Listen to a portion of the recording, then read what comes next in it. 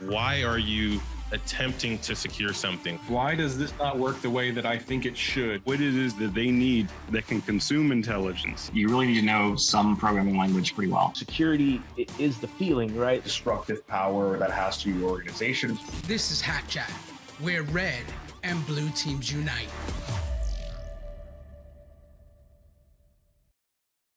Welcome to Hack Chat. My name is Marco Figueroa. Today I have one of my best friends in the whole world. He is very near and dear to my heart. For the last 10 years, I've known him. We've worked together in 2 separate instances. And like I said, this is a treat for me, and it's going to be a treat for you. There's a lot of nuggets you're going to pull out of this. And I hope you take it away, you learn from it, and you go back and you do some of the things that he says, because your life will change. Ronald Eddings, come on in. Here you go. You have the platform. Introduce yourself, sir. I appreciate it. And, thank you so much for having me. My name is Ronald Eddings. Typically go by Ron. Feel free to call me either. But, I've spent my entire career being a son of cybersecurity. Right now, I'm a security architect and also podcast host of the Hacker Valley Studio. Where should I begin, or is that good? Yeah, that's definitely good. I really want to go straight into it. We've known each other a long time, and I've seen your growth and what you have done over the past 10, 12 years. What are some of the most important things that have propelled you in your career? Some of the most important things is the connections that I've built over the years, the networks that I found myself in.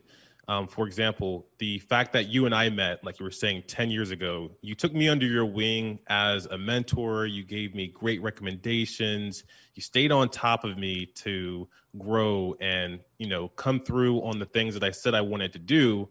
And that made me such a better person. I've had other mentors also, similar connections through you and I, that have helped mentor me and help push me to the place where I want to be. And really just taking the right opportunities also has been a great motivation and a great success throughout my career. Finding yourself in a job that doesn't fuel you, finding yourself working in a position that, isn't going to help you grow is the quickest way to let, parts of your career die. So I've found building my network and just taking the right opportunities has been the biggest keys to success for me personally. You mentioned mentors. For me, mentors in this game has helped me. I can't even tell you the number of mentors that I've had, and I stay in touch with most of them. What would you say, what has 1 or 2 or 3 mentors done for you that has shortened your way to that career growth where you're at now? Having a mentor is a lot like reading a book, but you have even more shortcuts that you can take. When you read a book, you get the wisdom and the lessons that someone has taken. It might have taken them 20 years to learn everything that they write in a 200-page book. And if you read that, you get a shortcut. But when you have a mentor, especially a mentor that has written a book or a mentor that has provided feedback to a book, you get to take all of those years of wisdom and, use those shortcuts and then get the direct feedback for how it applies to you. So for me, one of my favorite books is Managing Oneself by Peter F. Drucker. It's a Harvard Business Review book. And in this book, he talks about types of learning, like how can you learn? Some people are readers, some people are listeners, and some people are talkers. And what I've learned through reading books and also by getting mentorship is my preferred way to learn is by watching. So I love watching videos. I love learning through listening. But when I really combine listening and seeing, that's really where the pinnacle of my learning begins and ends. Like I can learn so much faster when I'm watching something, listening and visualizing it. Nice. You've had the opportunity to see many organizations from your prior job. I know you've moved on, but while being a solutions architect for automation product, What would you say is one of the biggest problems organizations face when dealing with security and securing their networks, as well as just, putting the best practices forward? The biggest challenge that I've run into with organizations is understanding the use case. A lot of the times when you're looking at securing your organization, you might look at a product or you might look at features, but really understanding what is your use case? Why are you attempting to secure something? What does that mean to you? Will help you build a strategy and select the right tools, the right automations, or the right strategy for implementation. So one of the stories that I can share is a lot of the times when I work with banks, they have very specific requirements that they need to hit from a compliance point of view. And they'll look at products or, features within products that check these check boxes off. But after about 2 years, they have more standards that they need to meet from a compliance perspective. And if you haven't really defined that use case, you might have to select a different product after about 2 years. You might have to go with a new solution. But if you understood your use case and thought about securing the data and how am I going to do this? What kind of people and processes do I need? You can pick a solution. You might be able to pick a tool or build one yourself that can stand the test of times and grow with the compliance needs as they also evolve. That's very interesting. From your experience, what are some of those best security practices you've worked on where you were impressed? What made you open your eyes and just say, wow, this is interesting, the way they have their setup, their network secured? A few things that I've been impressed with are DevOps strategies. Reducing the amount of infrastructure that you have to maintain through code.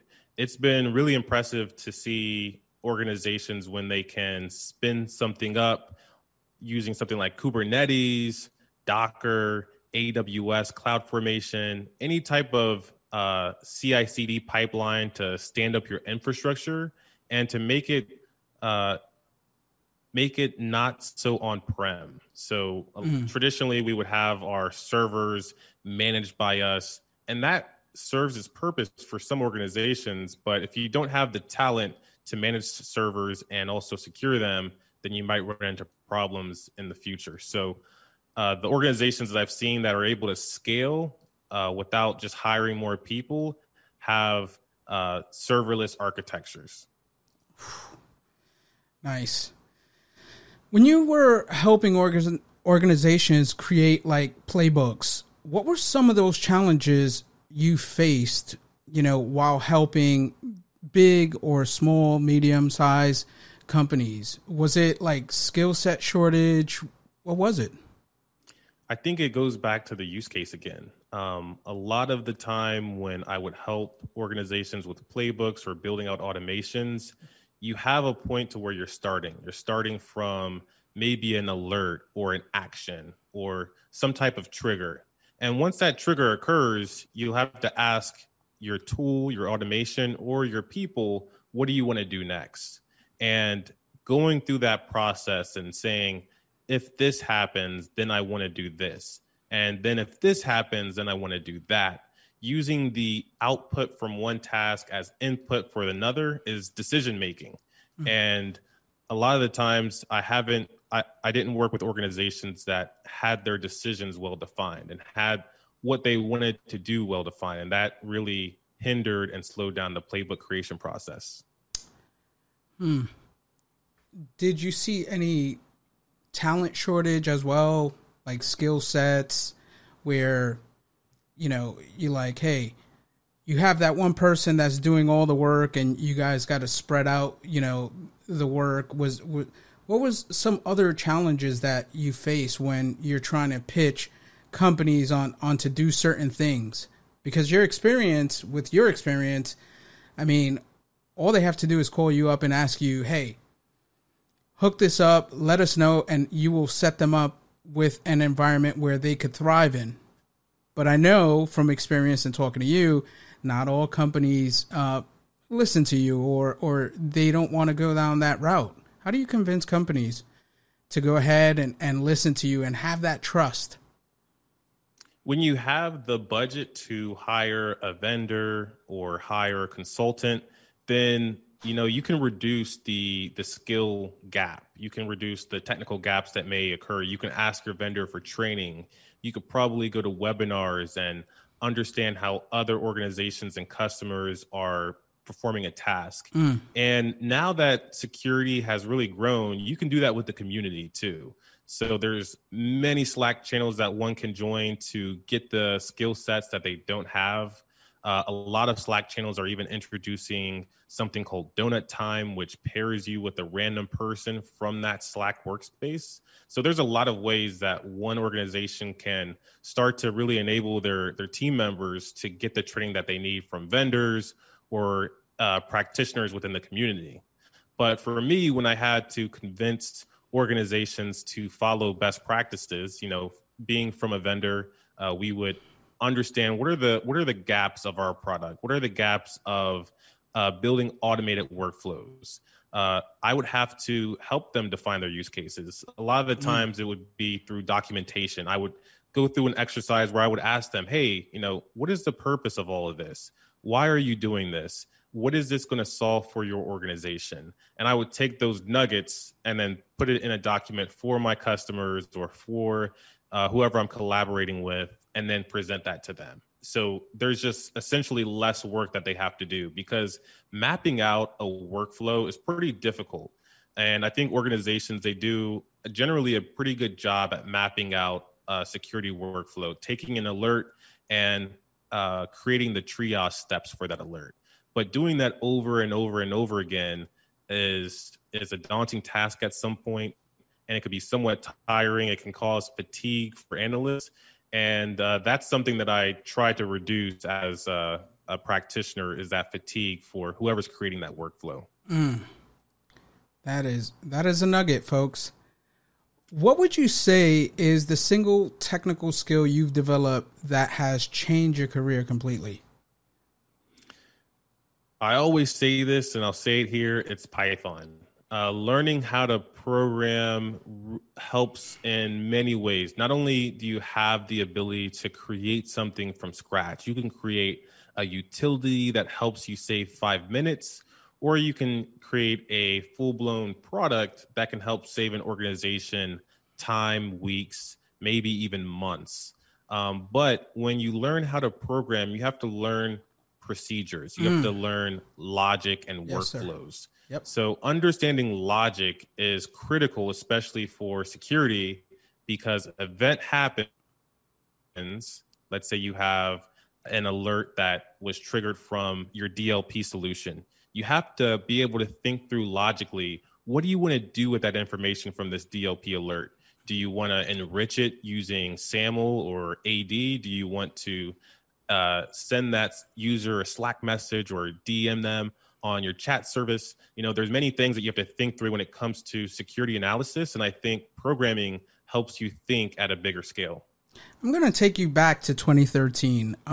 We were working together back at McAfee. And I remember when you were hired, right? And the first thing you told me is like, man, I got my Python skills up. And I was like, what? Really? And then you were working on some cool projects back then, and I was working on a separate project, tracking APTs, and we were using crits. And one of the things that I felt was I am waiting for, shout out to Josh Porter, the developer at the time. He was going ahead and developing some cool things, and I'm like, that's not what I wanted. I kind of wanted this feature first, and you're working on something else. And that forced my hand to be like, well, if you want it the way you want it, you're going to have to get your hands dirty. You can't rely on one developer or a team of developers to put your thoughts into the product that you want to build, like like the time you want it in, right? So I wanted a feature in a week, and he's like, well, we're not doing that. I'm working on something else, and I'll get back to you. So it forced me to say, okay, I need to learn. I need to go ahead and do more, right? Learn more, put in the time, and really get into the weeds of coding, Python, JavaScript, and any frameworks that, you know, they were using at the time. Even, you know, they were using a lot of Elastic, understanding Elastic. So, you know, I think I agree with you. When I moved over here in 2016 to California, the difference between I found where I was on the East Coast to California is more people developed, more people did things, created tools. And that was the big difference. It was the aha moment for me when I came over, and I was like, okay, I see the big difference. It's not just using tools, it's creating something from scratch, having that blank canvas so you can paint whatever you want to paint. So, what skills in cybersecurity don't you have right now that you want to attain in the future? I think it goes back to the things that I was impressed with is the DevOps skill set, having that tool belt to be able to create full-blown pipelines, to spin up infrastructure, to secure infrastructure. There's a lot of things that I don't know in that realm. But I think really cybersecurity as a whole, it's evolving. So what I think is going to be the most helpful today might not be very relevant in the future. Years ago, I was really deep into the weeds on like Linux and understanding Bash and trying to understand how services worked underneath of the hood. But now, since we're going to such a serverless infrastructure, you know, that might not be as needed. Mm-hmm. So understanding that moving target is also important. But for me right now, I think it's the DevOps, having that DevOps tool belt under my belt. Got you. Take me through the process of attaining new skills. What is your process? For example, do you pick up a book on the topic, or do you, you know, go in depth, create a to-do list and go through the to-do list and create and just knock them out one at a time? What is your process? It intrigues me. I always ask people, what is their process on learning? The process that I typically use for learning is watch a few videos. Like I said, I'm a visual and auditory learner, so I'll just start with seeing if there's a natural curiosity. If I hear about a topic that intrigues me, the best thing I could do is kind of just get a little bit more information about that topic and see if it's as important as I originally thought it was. If it is, then I'll start mapping out, you know, my day to include that specific you know, piece of information that I want to learn more about. So right now, what I'm learning more about is animation, which is unrelated to cybersecurity. But every morning I wake up and the first thing I do is just map out my day. I understand what do I have time for and what don't I have time for. There's certain things that are going to be extremely important to complete, like work, this event, talking to you.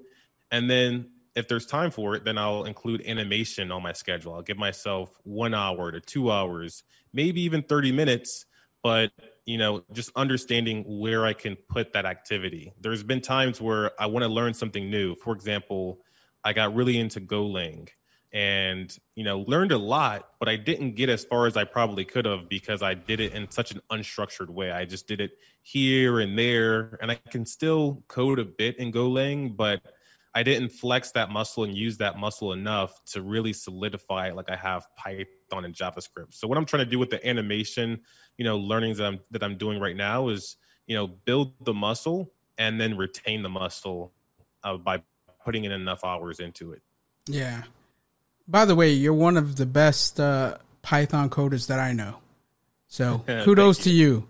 So we talked about coding in Python and what you need or what you should be doing and taking your skills to another level by learning how to code. What is a must-need skill in cybersecurity besides coding? I would say analysis.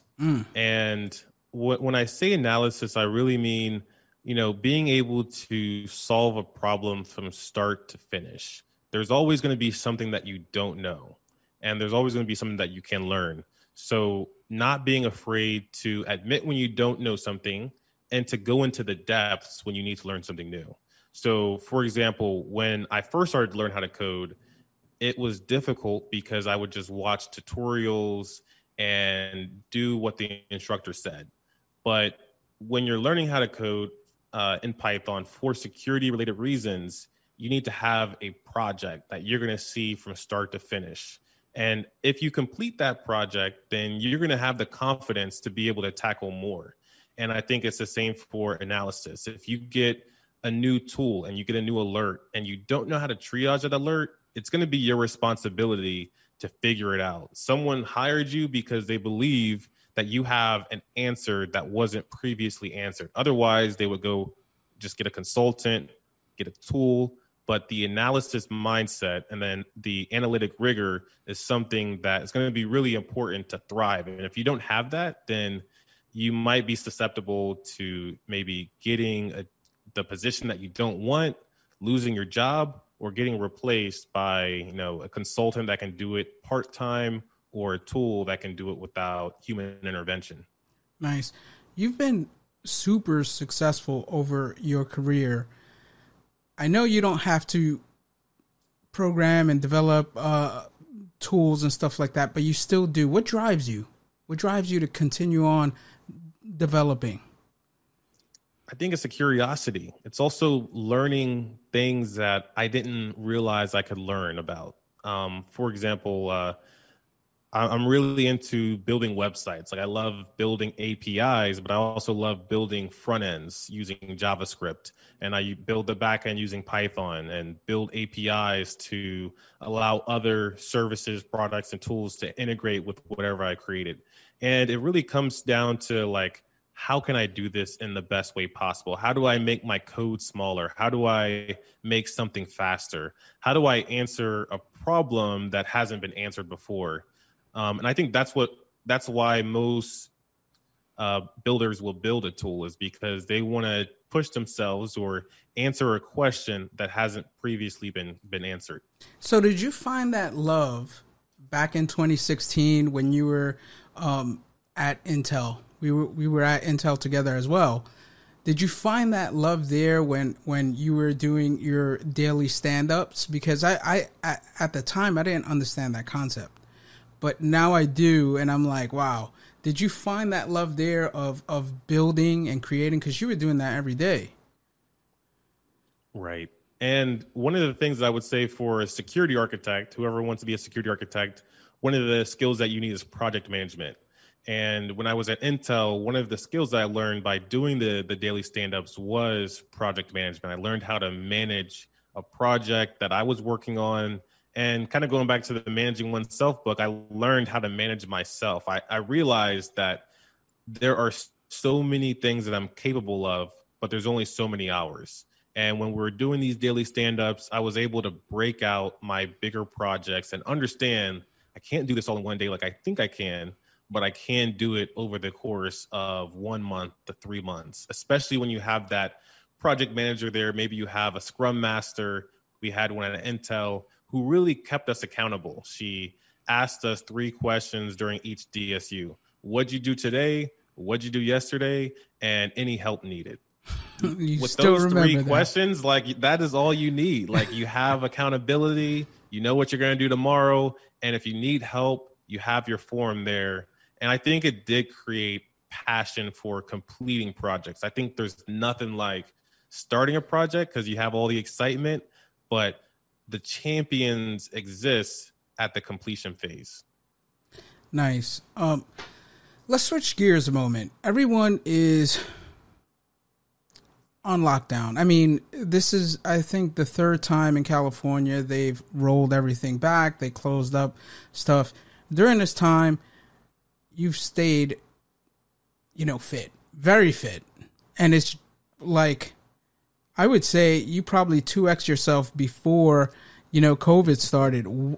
Like, what are you doing now to stay fit mentally as well as physically during this time? It's a crazy time. It's unprecedented. So what are you doing? My best thing that I could do for myself is figure out where can I be productive throughout my day? Some people are very productive at night. Some people have these large lunch blocks of time where they can, do something that they want to do and that they enjoy. But for me, it's all about the mornings. So the earlier that I can wake up, the better. It's not like I wake up super early. I used to wake up at 4:30. I don't do that anymore. So I wake up around 5:30 or 6, and it's an opportunity for me to wake up before the house and to also wake up before my peers, my mentors.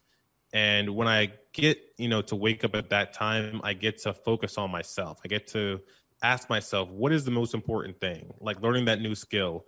How can I learn this new skill if there's time for it? There's probably time for it in the morning because no one's up. And it's also an opportunity for me to exercise. So at the same block of time between 6 and 8 a.m., I get to focus on my mind and my body. I get to learn something new. I get to meditate. And typically, these things will take an hour. I'll take an hour to learn something. I'll take an hour to work out. And there's still an hour or 30 minutes left that I get to tinker around with, just personal enjoyment, entertainment, watching videos on YouTube if I feel like it, or having a conversation with someone that, I really care for. So really structuring my day to get the energy and the fuel that I need to complete it is where it's at for me. What would you recommend for people, that aren't active, and what would you recommend for them to just start and do into something like fitness or eating well? What would you recommend? I would say build your habits and allow your habits to build you. And when you build a habit, there might be certain cues or triggers that you have to present to yourself to make things happen. So if you want to work out more, then I would recommend wear workout clothes. Go buy something that you feel good in, and then the first thing in the morning, put that on. Or whenever you want to work out, put that on. Or put it on at some point and set a reminder for yourself to kind of put yourself in that headspace to do something that you want to do. Whether it's learning, if it's learning, then I would say set a time for it. Put a book at your desk that you want to read. Put it right on top of your laptop. For me, I use sticky notes. I have sticky notes everywhere. And when I want to do something new that I'm not used to doing yet, I'll put a sticky note right on my monitor just so I have to face it. I have to ask myself, is this something that I really want to do? If it's not, I take the sticky note off and move on to something else. But if it is, then I'll take at least 5 minutes to, go down that rabbit hole and do the thing that I want to do. And for me, when I'm working out, before I leave my office at the end of the day, I'll put my yoga mat out. Just so like by the time I come into my office in the morning, and especially if I give myself enough time, my yoga mat's there. I'm like, okay, perfect. Here's my opportunity to do yoga. And if I roll the mat up, it's a missed opportunity. But rest assured, at the end of the day, I'm pulling the yoga mat back out, even if I skip it for one day. Wow. I like that, because one of the things that I do is, like, right before going to bed, have those clothes laid out, like, right next to me, arm's reach. So there is no excuse. As soon as I wake up, I just put on those clothes and then start my day and get it in. You've been saying yoga, right? How many times you do yoga a week? I try to do it every day. Yeah, and you could do it in your house. You do it. You don't go to a studio because there's closed. You do it in your house, right? Yep, I do it right behind me. When the gym was open, I would do it at the gym and, just take some time. It's a little weird to do it at a gym because gyms like, weightlifting gyms aren't designed for yoga, but, no shame, no game. What I've learned is, no one's holding you accountable besides yourself. So it can feel as though doing yoga at the gym is like someone's watching me. But at the end of the day, I'm aware of myself, and that's what matters most. And what I would also recommend for anyone that's listening or watching, don't beat yourself up about skipping a day. Try not to do it, but if it happens, focus on what are you going to do the next day, or what are you going to do on your next opportunity to get the most out of it. Life is all about experiences, and if you can experience something with excitement, then it's going to be that much easier and better when you actually do it. Yeah, I think another topic when it comes to health is mental health. Everyone's isolated inside, and they're facing their own demons or their own environment. It's what you're creating every day, right? One of the things that I've learned from you is Wim Hof, right? I want to speak about Wim Hof mental health really quick. I know it's off topic, but it's really important during this time to be like mind, body, and soul. And, another thing you've helped me put into practice is meditation. So I want you to go into Wim Hof because you introduced me to Wim Hof, as well as meditation and what it does for you when it comes to mental health. It's really important for people to hear this.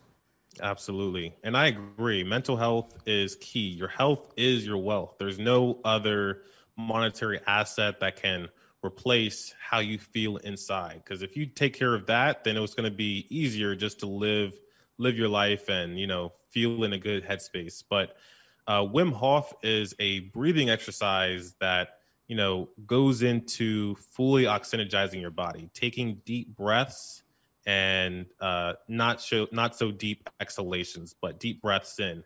And what it does is, one, it clears your mind, but two, there's some research that shows that it has influence over your autonomic nervous system. Sorry if I butchered that, but it really helps reset your body and your mind. And for meditation, there's a bunch of things that you can do. Wim Hof is one. There's other breathing exercises that someone can do, like breath of fire, that can also help reset your body and your mind. But just sitting and closing your eyes and taking a moment for yourself is also meditation. It doesn't have to be guided.